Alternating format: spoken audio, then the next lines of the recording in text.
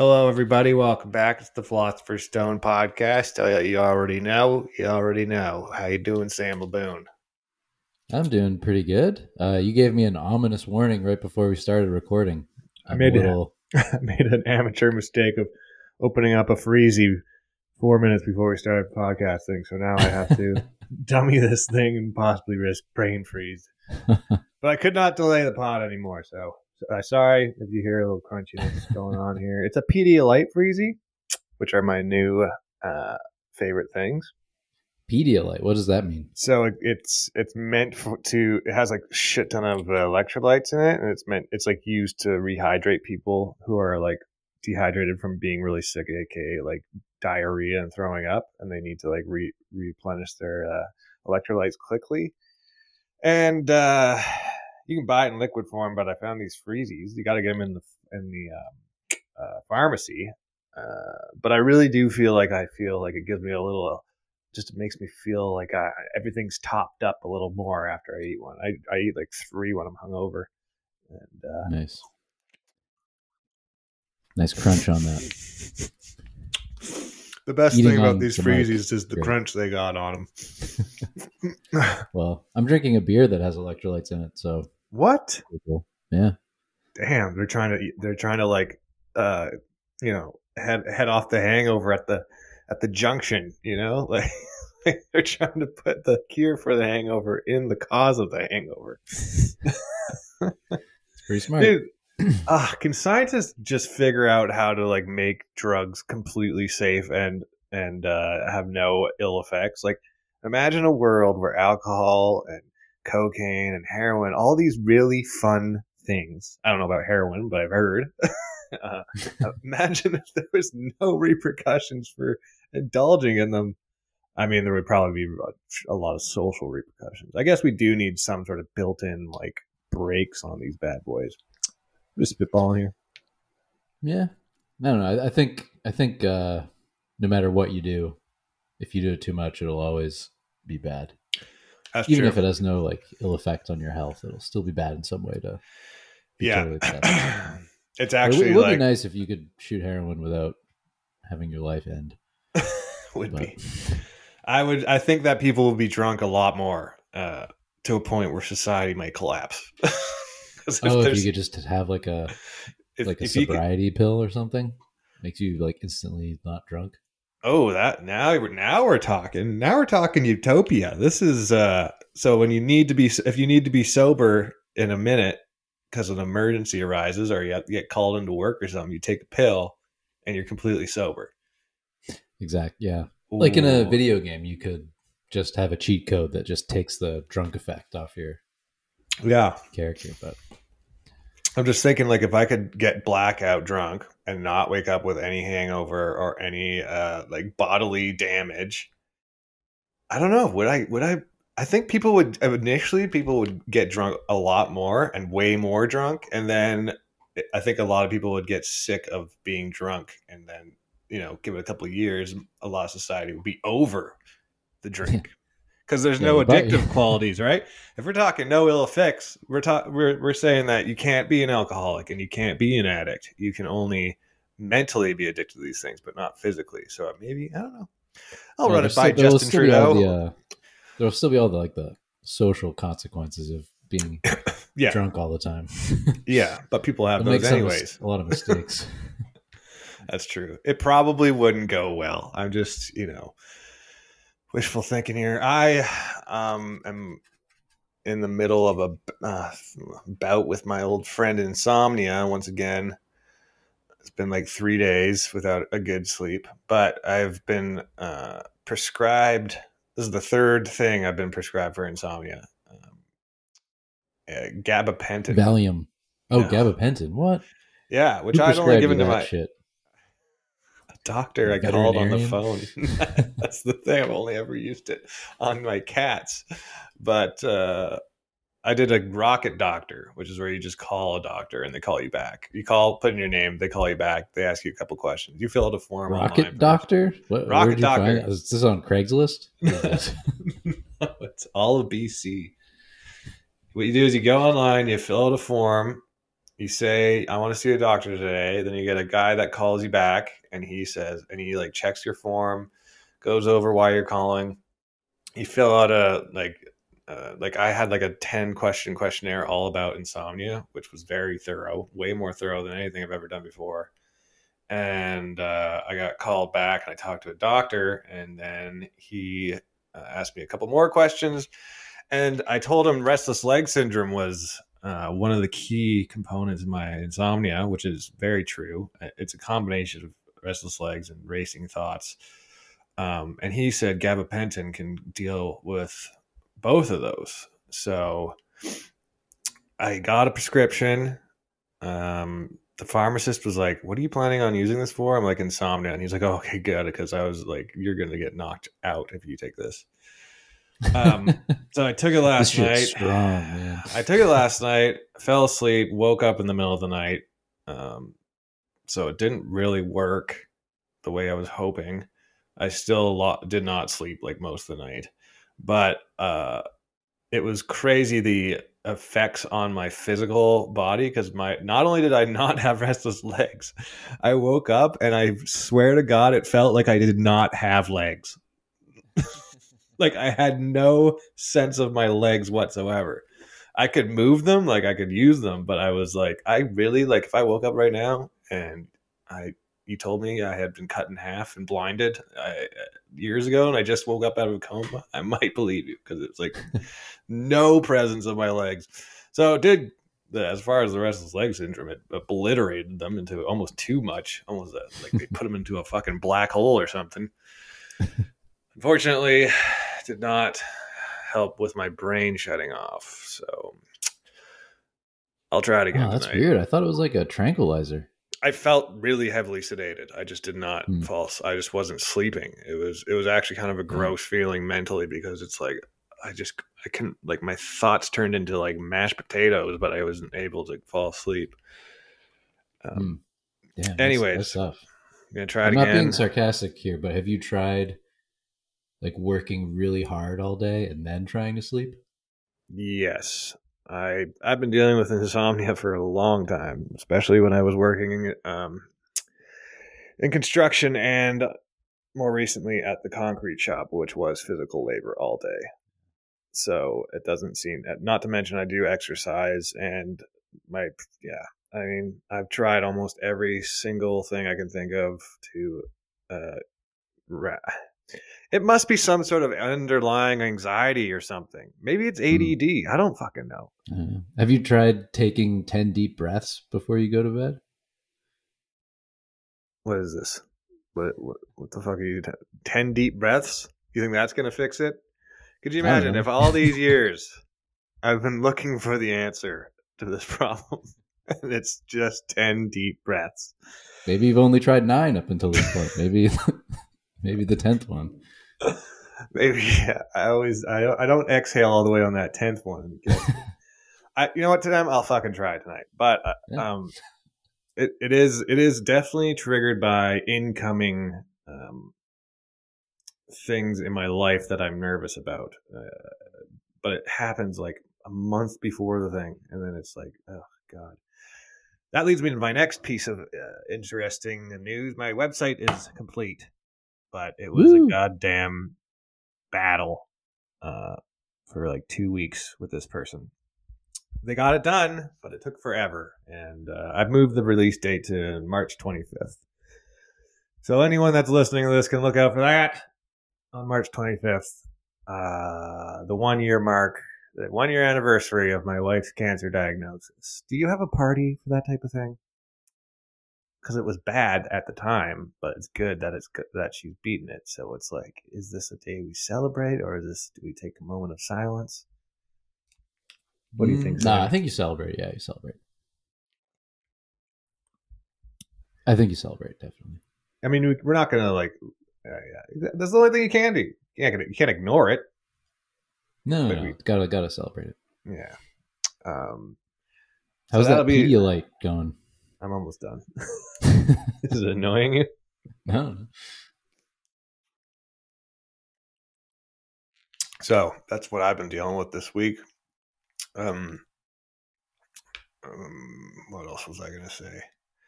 Oh yeah, congrats on becoming a finalist in your comedy competition. If we had a drop of Thank you. people applauding, I would play it right now. Thank you. Yeah, we don't have a soundboard. We should get one. Out of 91, the final 1-5, the final 15. That's pretty crazy. How many performances have you done for this? 2? 3? I did 3. One and to qualify, then. And how did you feel about all 3 of these? Were they all like out of the park, or were some of them like you didn't know if you were going to make it through, or what? How did you feel about the 3 sets? I felt very good about my not my qualifying. I can't really remember my qualifying set. It was probably a decent, whatever. Mm-hmm. The 5-minute one, I felt pretty good about that one. Yeah. And then the 10-minute one was like a little less meh, but that was also like a very weak night where it was just like not a lot of energy happening, and then I was last, and so. Oh yeah. It went well enough that I felt okay about it, but well, it put you through. Yeah. So that's exciting. So when are the finals?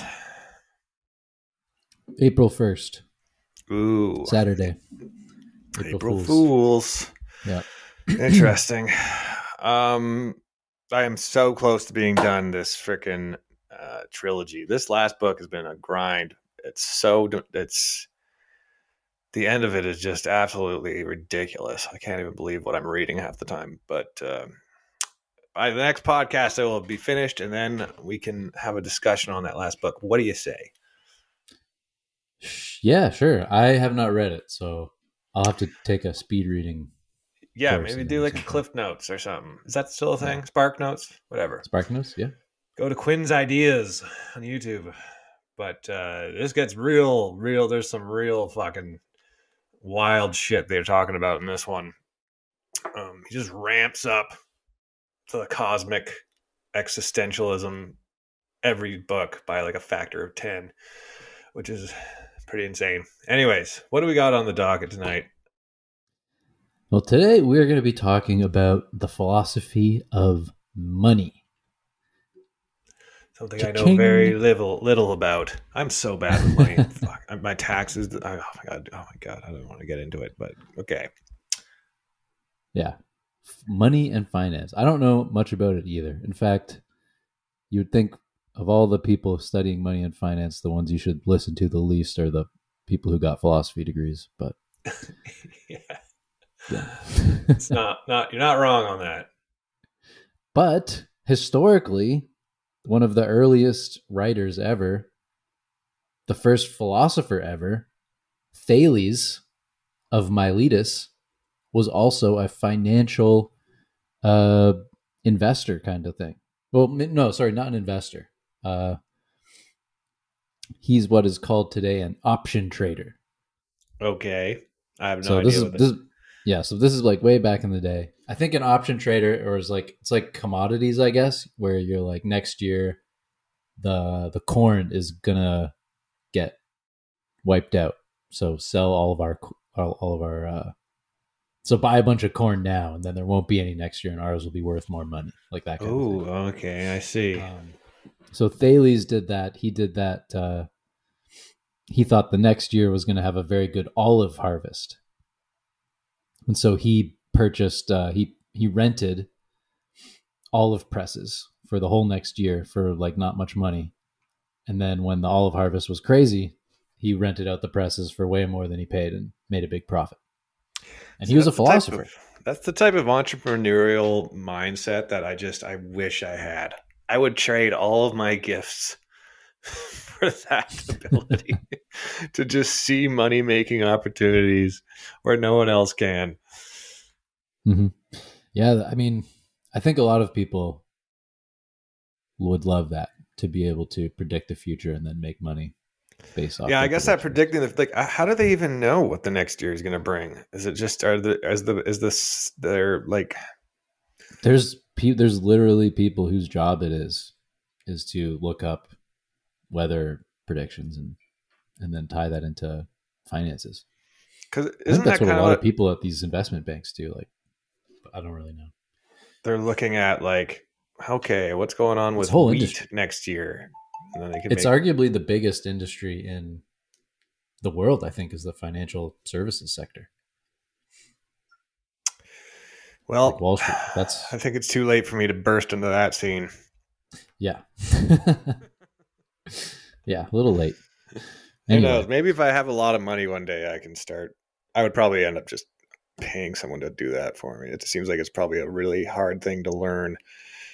we're going to get into all of these topics are going to come up as we discuss the philosophy of money.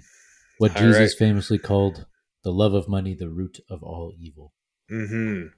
But is And that true? then Maybe it's not true. We'll get into it. We'll get into it. the love of money is the root of all evil. Yeah. And then the rich people would be like, the love of it is the root. Not having it, it's the love I of don't it. love it. I hate my money. I keep it in a dark box. I hate it. See, the thing is about that quote is I feel like even without money, there was evil. In the caveman days, there was evil. Is it just referring to any sort of currency or any sort of like leverage you can? Well, it all depends on what is money anyway. That's All what right. that's where we have to start as philosophers. Sammy What is money? Segway in the house. All right, so we've got two main theories of money. The first one is seems like the more common sense one, and that's known as the commodity theory of money. So money under this theory is a commodity. It's like a physical thing, Mm-hmm. like gold. It's the Yeah. same thing as gold, basically. And for most of history, money was gold. So according to Aristotle, he thought money has three functions.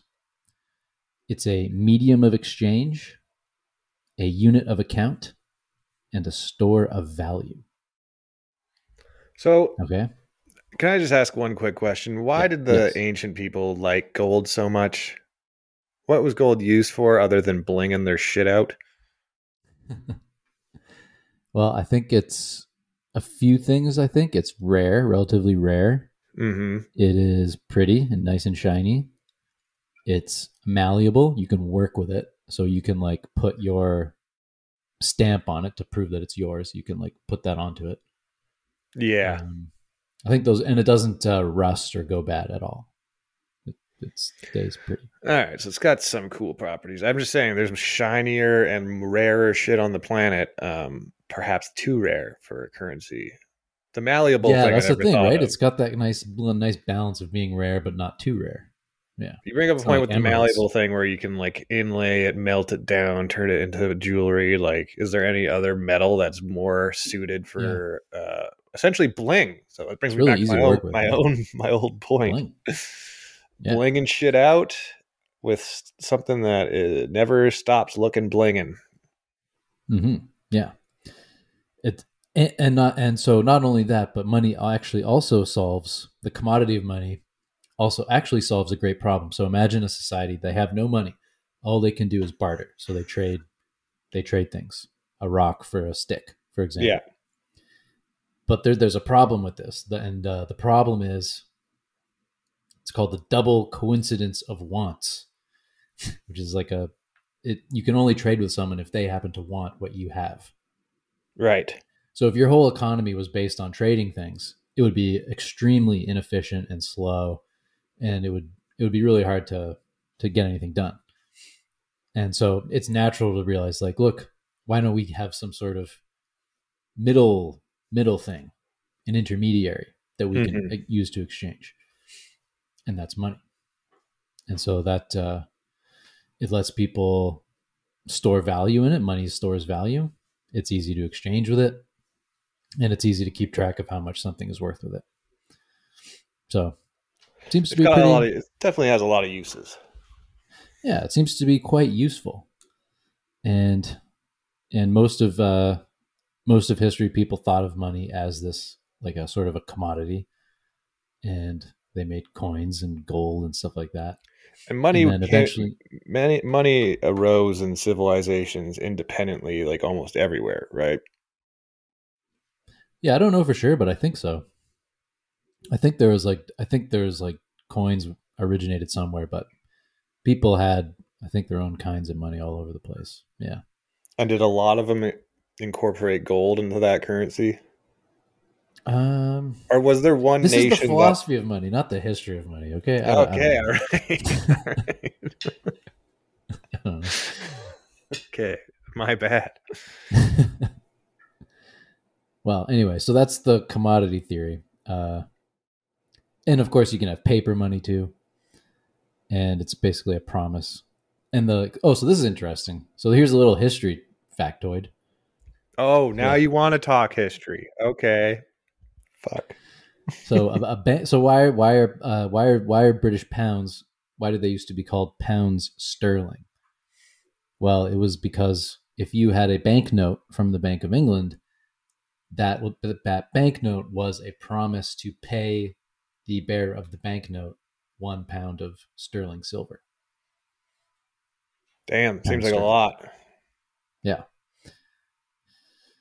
All right. So that's the commodity theory. Now, a big problem with the commodity theory is that it doesn't really explain the phenomena of inflation.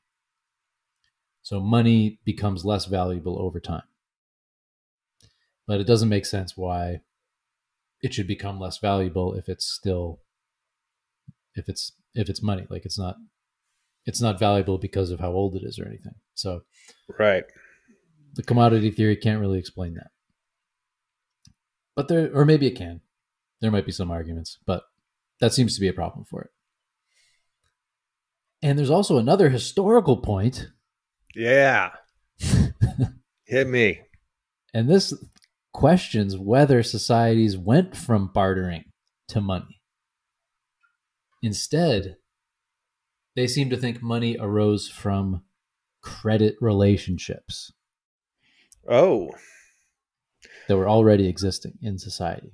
So this is where money gets weird. The credit theory of money. So money is not a commodity under this theory. It's an abstract social construction. Mm-hmm. Money is woke. Money is wokeness. Wokeness personified. Oh my god, I need some sleep. Um, what was I going to ask you? Ugh. Oh, I was just going to say, credit is one of those words that when I hear it, my heart sinks. Yeah, Because I credit's know, a yeah. I know, I don't have good credit, but I don't know how bad it is because I'm afraid to look at it. So I'm hoping to just like build it back up to a less scary number before I look at it next. Yeah, credit is a scary thing. And but according to this theory, money basically exists to make like a token for a credit relationship. Mm-hmm. So a credit relationship is a promise from one person to give a favor, a product, a service, something like that, to whoever has the token. Right.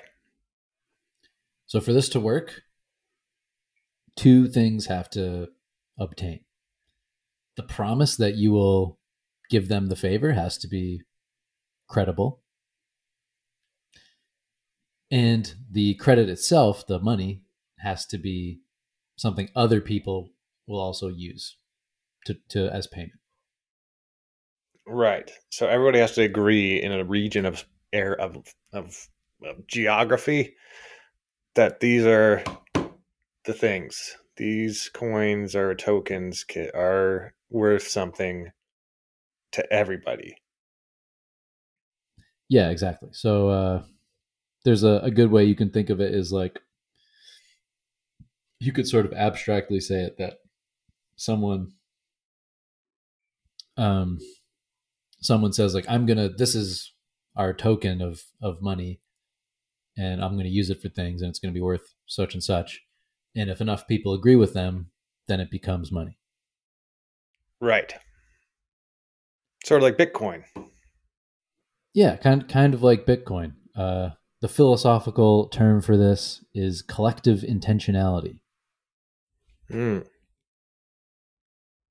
So if enough people, so if one person says like, "Hey, I declare that this is money," if enough people see them do that and are like, yeah, that is money, and I'm going to use it as money, then it becomes a social construction. Yeah. So someone could be hypothetically, they could be like, "Hey, ladybugs are actually. I want to buy that with ladybugs." And then one person's like, "I actually fucking like that idea." And then that idea goes around. Now you have people with massive amounts of ladybugs trading them. Now, here's an idea. What if they lose their value when they die? That adds a whole nother vector to this problem. Um, it would lead to war. Okay, bad idea. Scrap that one. Yeah. No, no, yeah, the ladybug currency, probably not going to take off. People wouldn't have to steal it to ruin you. They would just have to poison your crop. Oh my god, can you imagine? Imagine being able to kill someone's money, like not steal it, but just make sure it just make it worth nothing. Yeah, yeah, Like Bitcoin. Here we go. Or crypto. You can yeah. have I it. don't know. Oh, You god. can have a ton of it, and then one day it's worth nothing, but you still have it. Bitcoin. I don't even. Fortunately, I don't think we're gonna. I don't know how if we'll get into Bitcoin or not. It might be I too much. yeah, I've only got so many brain cells left. I can't be splitting my attention up to all these different avenues. Yeah. So money under this credit theory, money is something that, in some sense, it depends on us believing that things are money. Like it's not money if nobody believes that it's money. But it's also not totally trapped in our heads because we need everyone to buy into it as well. So that's the and that seems to be the theory. That's the theory of money that is clearly at play today, where money is not a promise that someone can have gold for it or something. Like there's no gold standard that's gone. Yeah, Um, Currencies aren't based on gold or anything like that. it's So the world is strictly working with this what's that social phrase? construction, Intentionality, collective intentionality. Yeah. collective intentionality. Yeah, it's solely that. Yes, exactly. All right, so that's sort of what philosophers think money is. They think it's a social construction, and but that doesn't. But that's there's the other theory, the commodity theory, but that one's a little out of favor right now. So we're gonna kick it to the curb. We don't like that theory. We like the social construction theory. Yeah, Yep. yeah. Anything can be money Anything can be money. in Like, 2022. you gotta just pick something 2023. you already have a lot of, and then start convincing people that it's money. Dude, that is Bitcoin. That is what Bitcoin is. I know. Let's make a fuck ton of this shit and then tell everyone that it's money. And guess what? We have the most. Yeah, that's what Bitcoin is.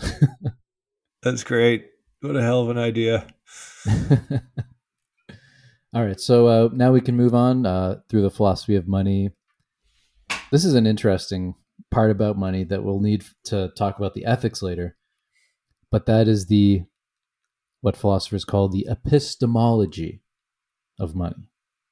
And what that Epistemology refers to epistemology, the origin. Is that right? not quite. Epistemol Epistemology is about knowledge. So Ah, it's God about damn. how do you, and if you define knowledge as a justified true belief, how do people form justified true beliefs about money and finance? And this gets back to that earlier question like, wow, I wish I could predict the future and then I would know what investments to make. Mm-hmm. That's the epistemology of money. Like, how do you know a, how do you know how to make justified, true beliefs about your money? How do you do that? Especially if money is a weird social construction thing and not an Mm-hmm. actual object. Well, And we might be yeah, dipping into the realm of knowledge I have the least of here, so I have no idea. All I know is that sometimes my card says, "Bing, you got this," and then sometimes it goes, "You don't got this," and then I go, "Okay," and then I go home.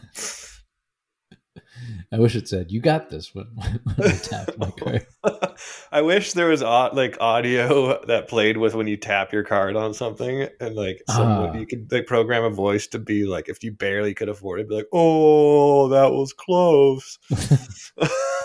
close but no cigar. Close. Just says Are the name you of the out of your product. goddamn mind? I want it to scold me at the point of sale. Scold me. Tell me I'm not doing something right here. No, that's More pretty good. A&W. More. You Really? want to know how many times that is this month? Something tells me you don't want to know.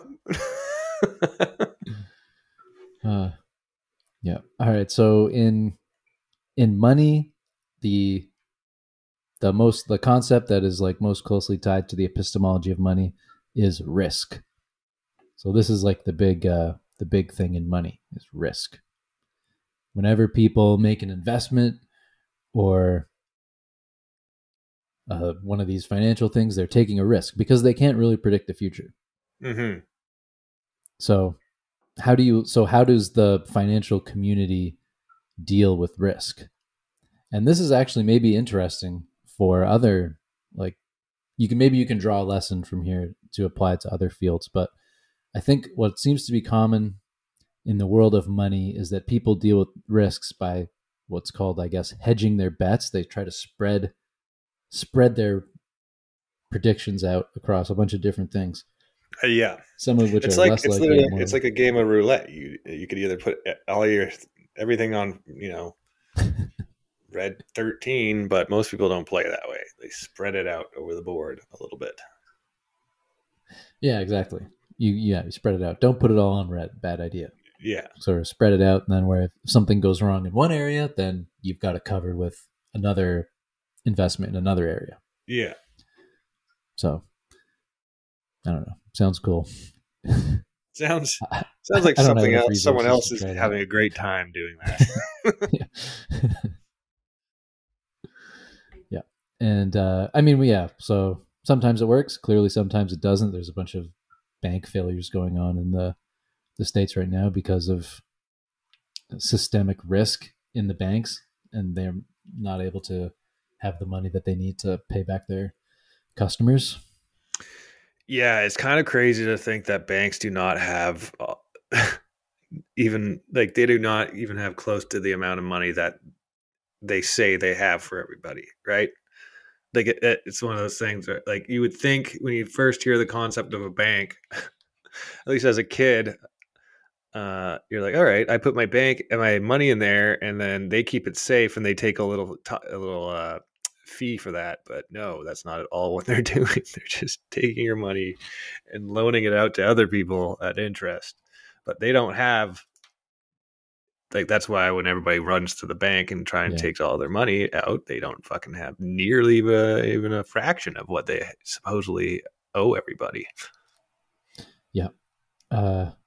Okay. Yeah. So I think maybe we should talk a little bit about Bitcoin because this was that FTX collapse. They were kind of like they said that they would not do exactly what you said, which is take your money and use it in investments and stuff so that they don't actually have it. They said that's actually what they're not going to do. And so that They really said attracted they people weren't going to to do them. that with anyone's Yeah, money. So they, that was in their terms of service. Yeah. And oh boy, and then that is exactly what they did. Yeah. I can understand some of the anger now. I don't know. People did not think that people thought they were putting their money somewhere where it wasn't going to be touched. So what And was the then FTX? What was their business model? Was it literally fees? oh, like how did their Ponzi scheme work? Like how did they make Like, no, money? how are the FTX people supposed to be making their profit if they weren't loaning it out? Well, they FTX was just supposed to be a place for you to put your money, your coin, your Bitcoin. Right. But they weren't, it's not like it was Well, a he was a billion. non-profit Well, or okay, anything. well, exactly that he was a billionaire through his own make of his own making through his. His like, I don't know how he did it exactly, but he made a lot of money being smart with money. Hmm. And he had another company called Alameda Research, which was his investment company.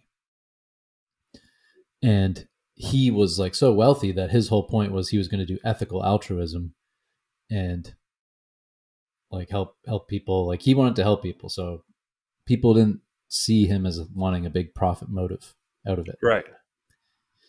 He wasn't motive, so they weren't thinking like how is this all working?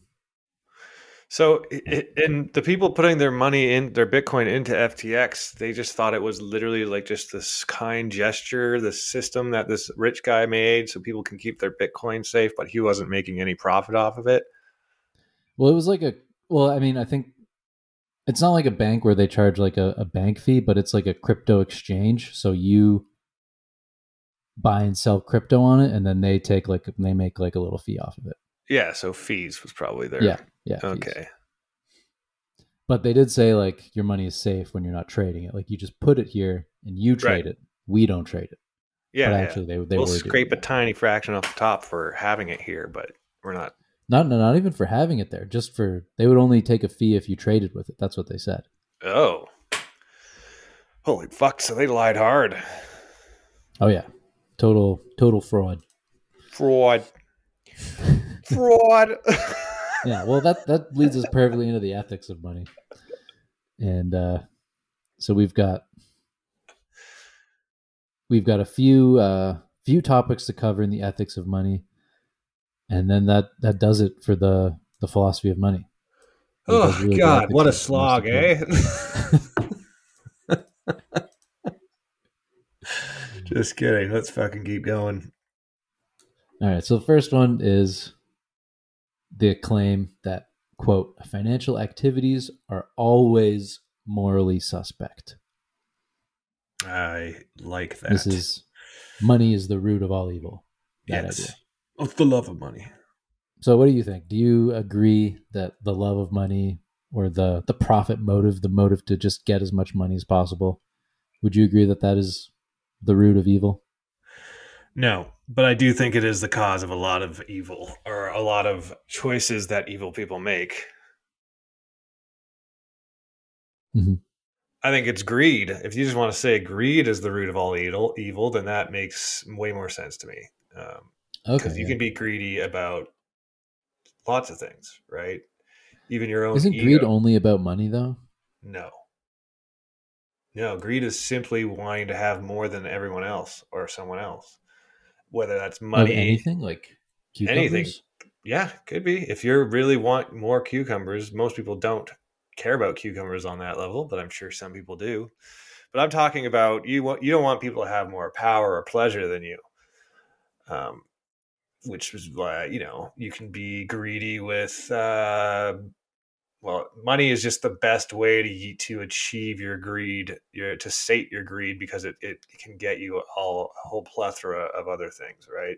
All of So the cucumbers. all the cucumbers. It can get you women. It can get you power, influence, comfortability, whatever sort of rush you want, any sort of thrill you could desire. But it can't buy you love. It probably can, but it's true love, maybe not. Now that's a whole different philosophy. You could definitely buy someone to pretend they love you, which is good enough for a lot of people. I Oh say yeah, that's greed pretty is the root of popular. all evil is more accurate than money. Money's just a Okay. really good way to get everything you want. Yeah, I would say I would say greed. It makes the most sense to be greedy for money because money can get you other Yeah, stuff.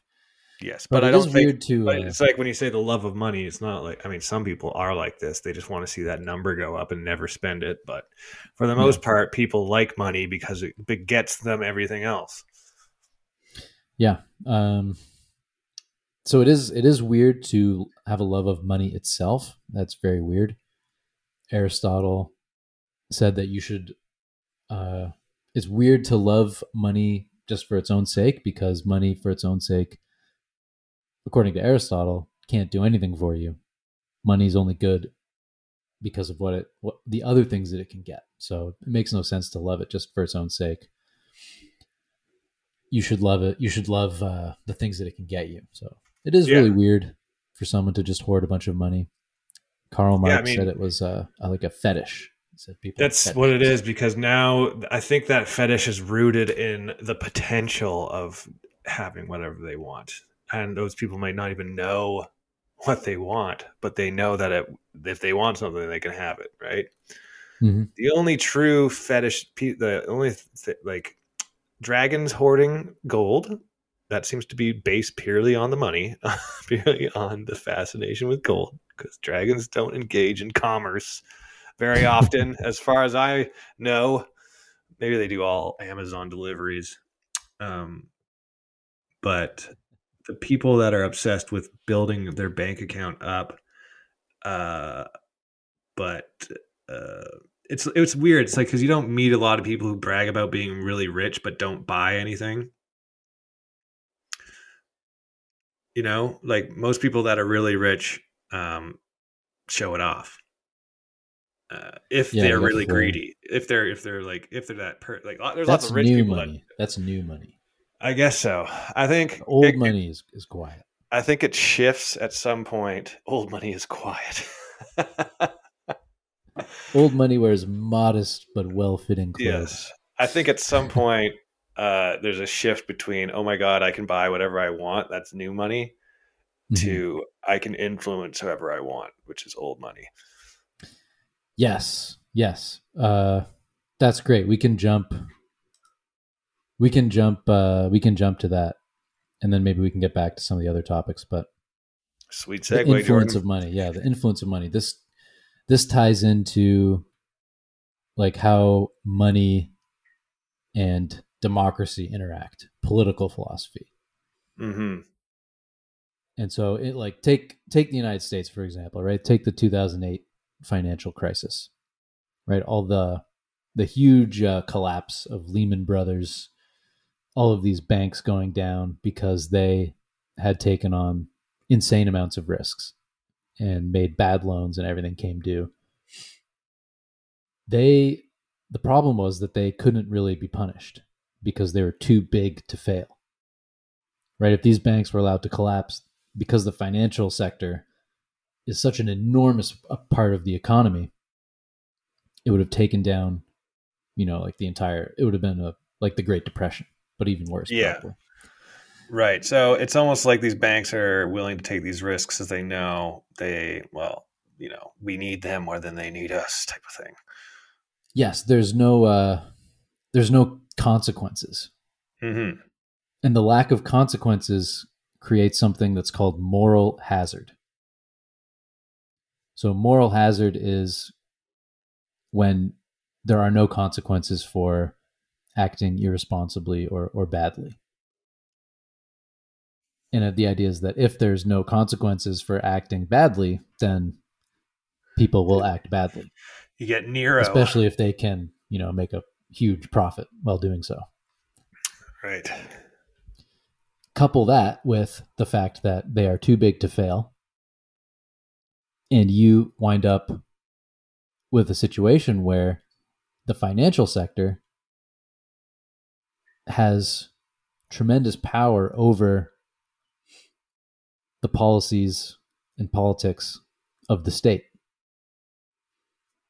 And so even if people are voting for their elected officials, the elected officials kind of have to, base all of their policies around how it's going to affect the financial sector. Yeah, that's a And so problem. is it really, how democratic is that really? Not very. Because at the end of the day, the banks have the final say on everything. On a lot of things. Yeah. And this gets Or worse as well if, yeah, or some law that should be passed, or some policy that needs to happen for the greater good of society won't happen because it'll harm the banks. So it exactly. doesn't happen. Yeah. Like, and this happened in 2008. They barely got in trouble. Like barely anything happened. A few regulations were imposed on them, No one and went to then jail, right? no one went to jail.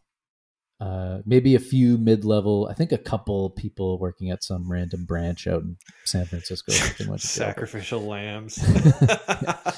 um, Hey, I know you had nothing to do with this, but they want bodies. So yeah,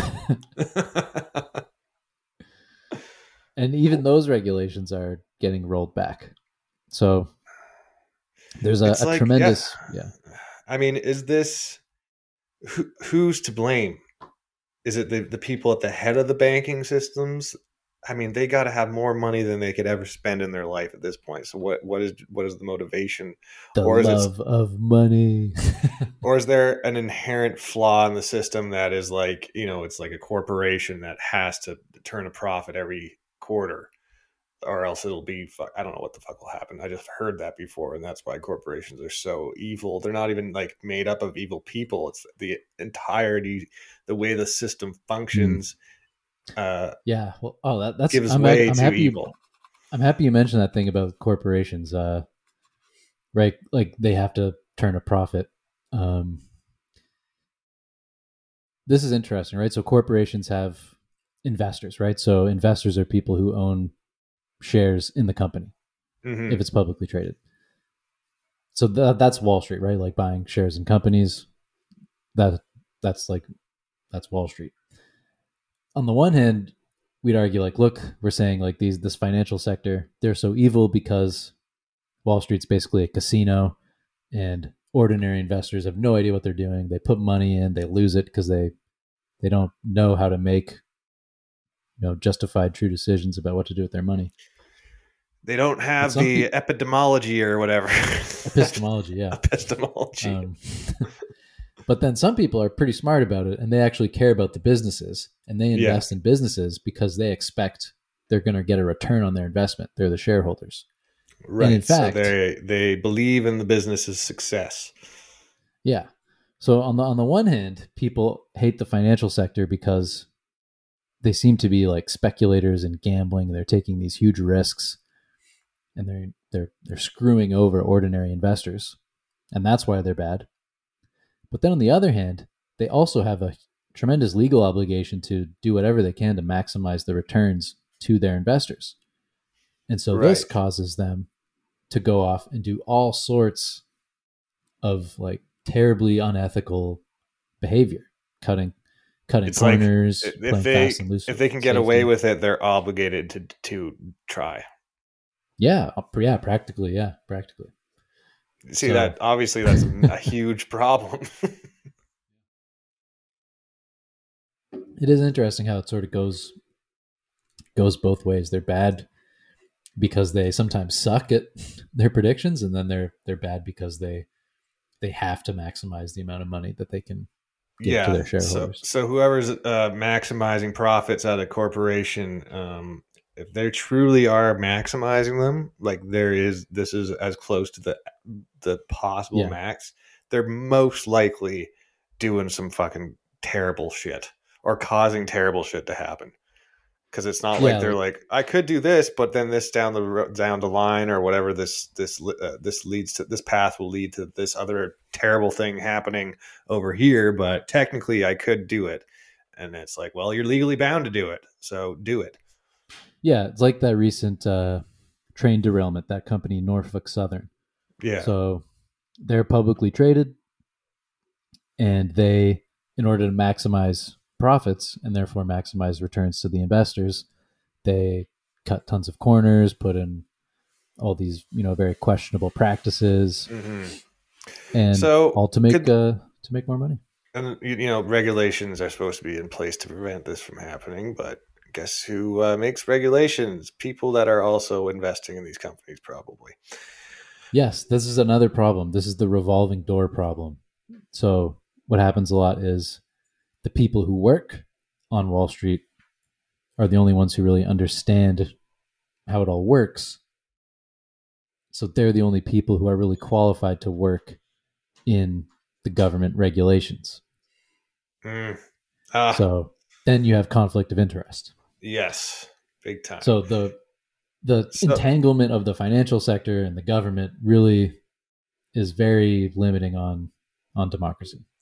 So, say I have a company and I want to get investors, but I also want to be ethical. I'm sure this does happen. Couldn't I just be like, look, um, we want you to invest, but you need to be aware that we won't be doing things that cause harm to the environment, or we won't employ a factory of 8-year-olds in Bangladesh to make our product. Like we aren't going to maximize profits at all costs.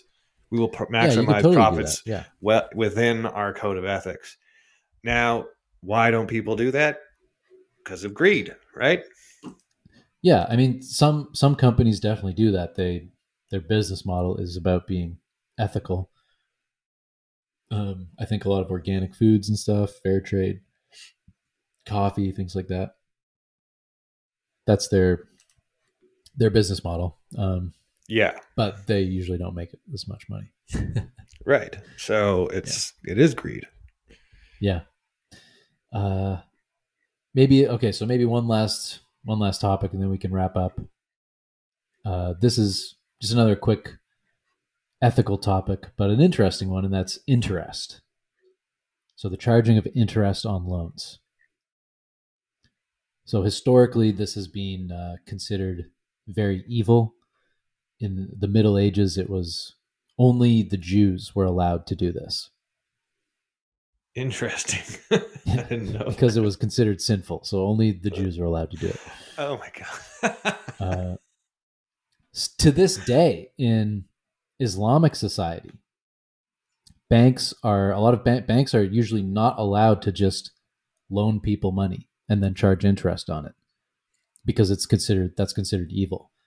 Instead, what they have to do is you can only loan someone money if you're gonna like actually have some sort of business relationship with them, Oh, because so they think that you look, have to be the motivation behind loading someone money has to be that you want to help them make profit, and then you'll take your portion. Not yeah, yeah, because okay. they say the money from the interest is not earned. Like you won't Right. after you It's give them the not. money, you don't do anything. So it doesn't It's make sense that you can earn something for doing nothing. yeah. Ugh, fuck, the However, world is so however, shitty sometimes.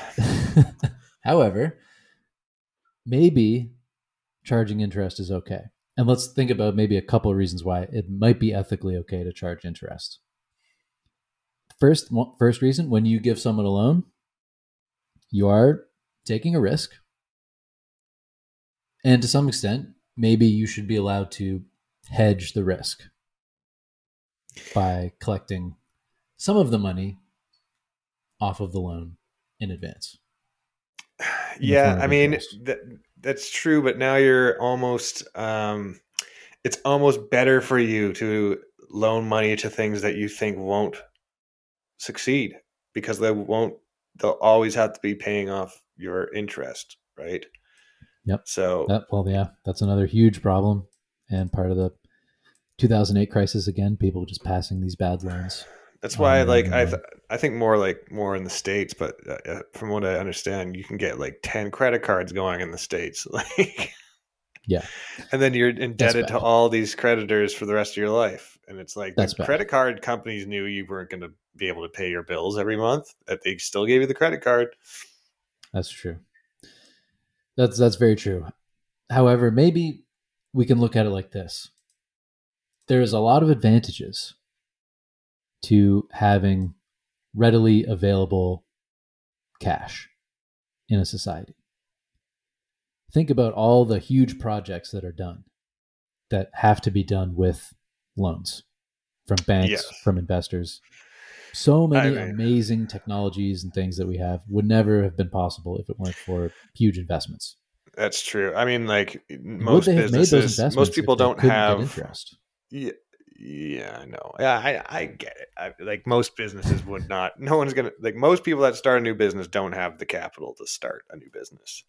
Yeah. Um, and sometimes it is a risk, and a risk, maybe a risk so high that no one would loan the money if they didn't have interest. Because if you talk about like groundbreaking new ideas, um, they sound crazy at first.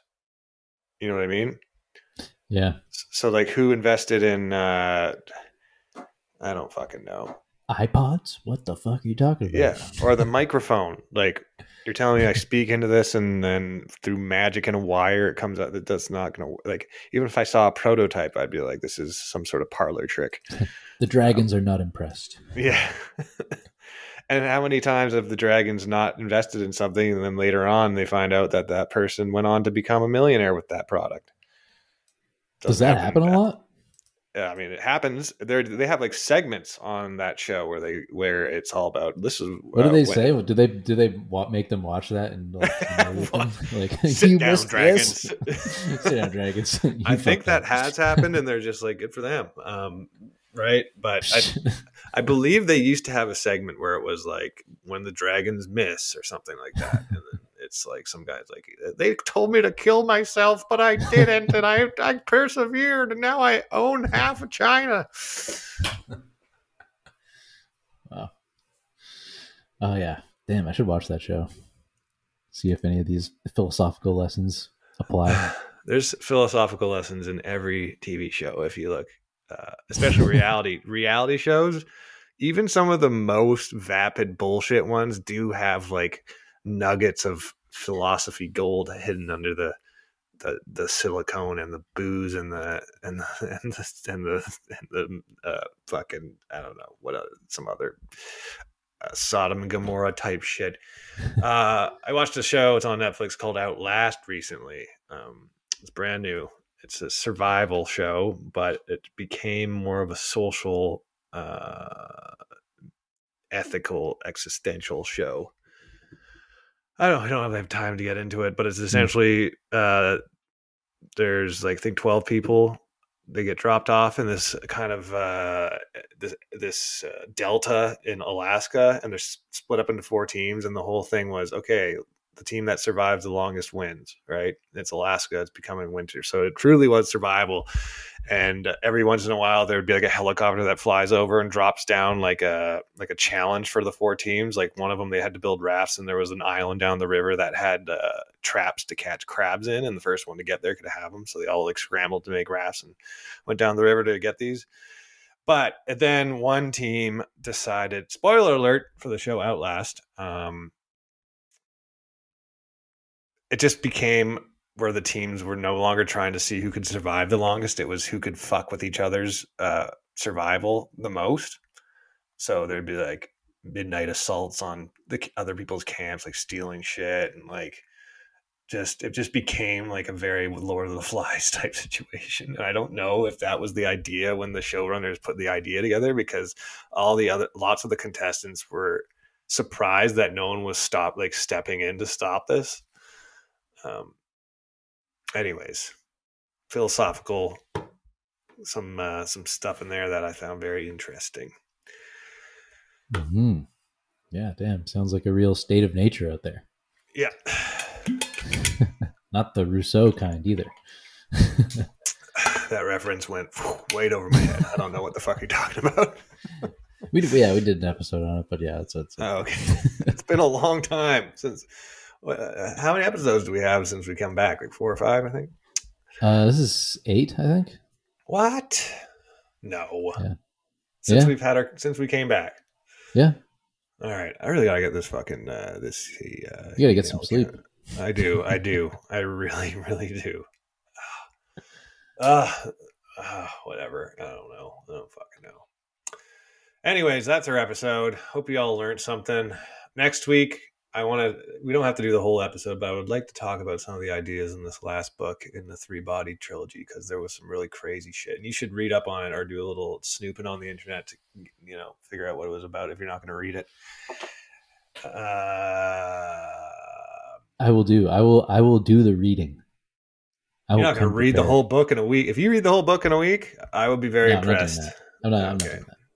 Well, so you would have to read the whole trilogy to like understand a lot of the references that they're talking about. But anyways, just do the cliff notes or whatever. That's our podcast. TPS podcast 420@gmail.com. I will access it eventually. And then hopefully we'll have a treasure trove full of emails.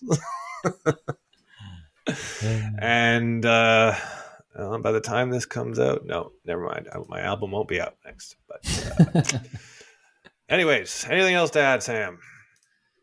I mean, we could say a lot about how the IMF is basically run by the U.S. and it's how the U.S. maintains like a de facto global currency. But yeah, we can't get into that.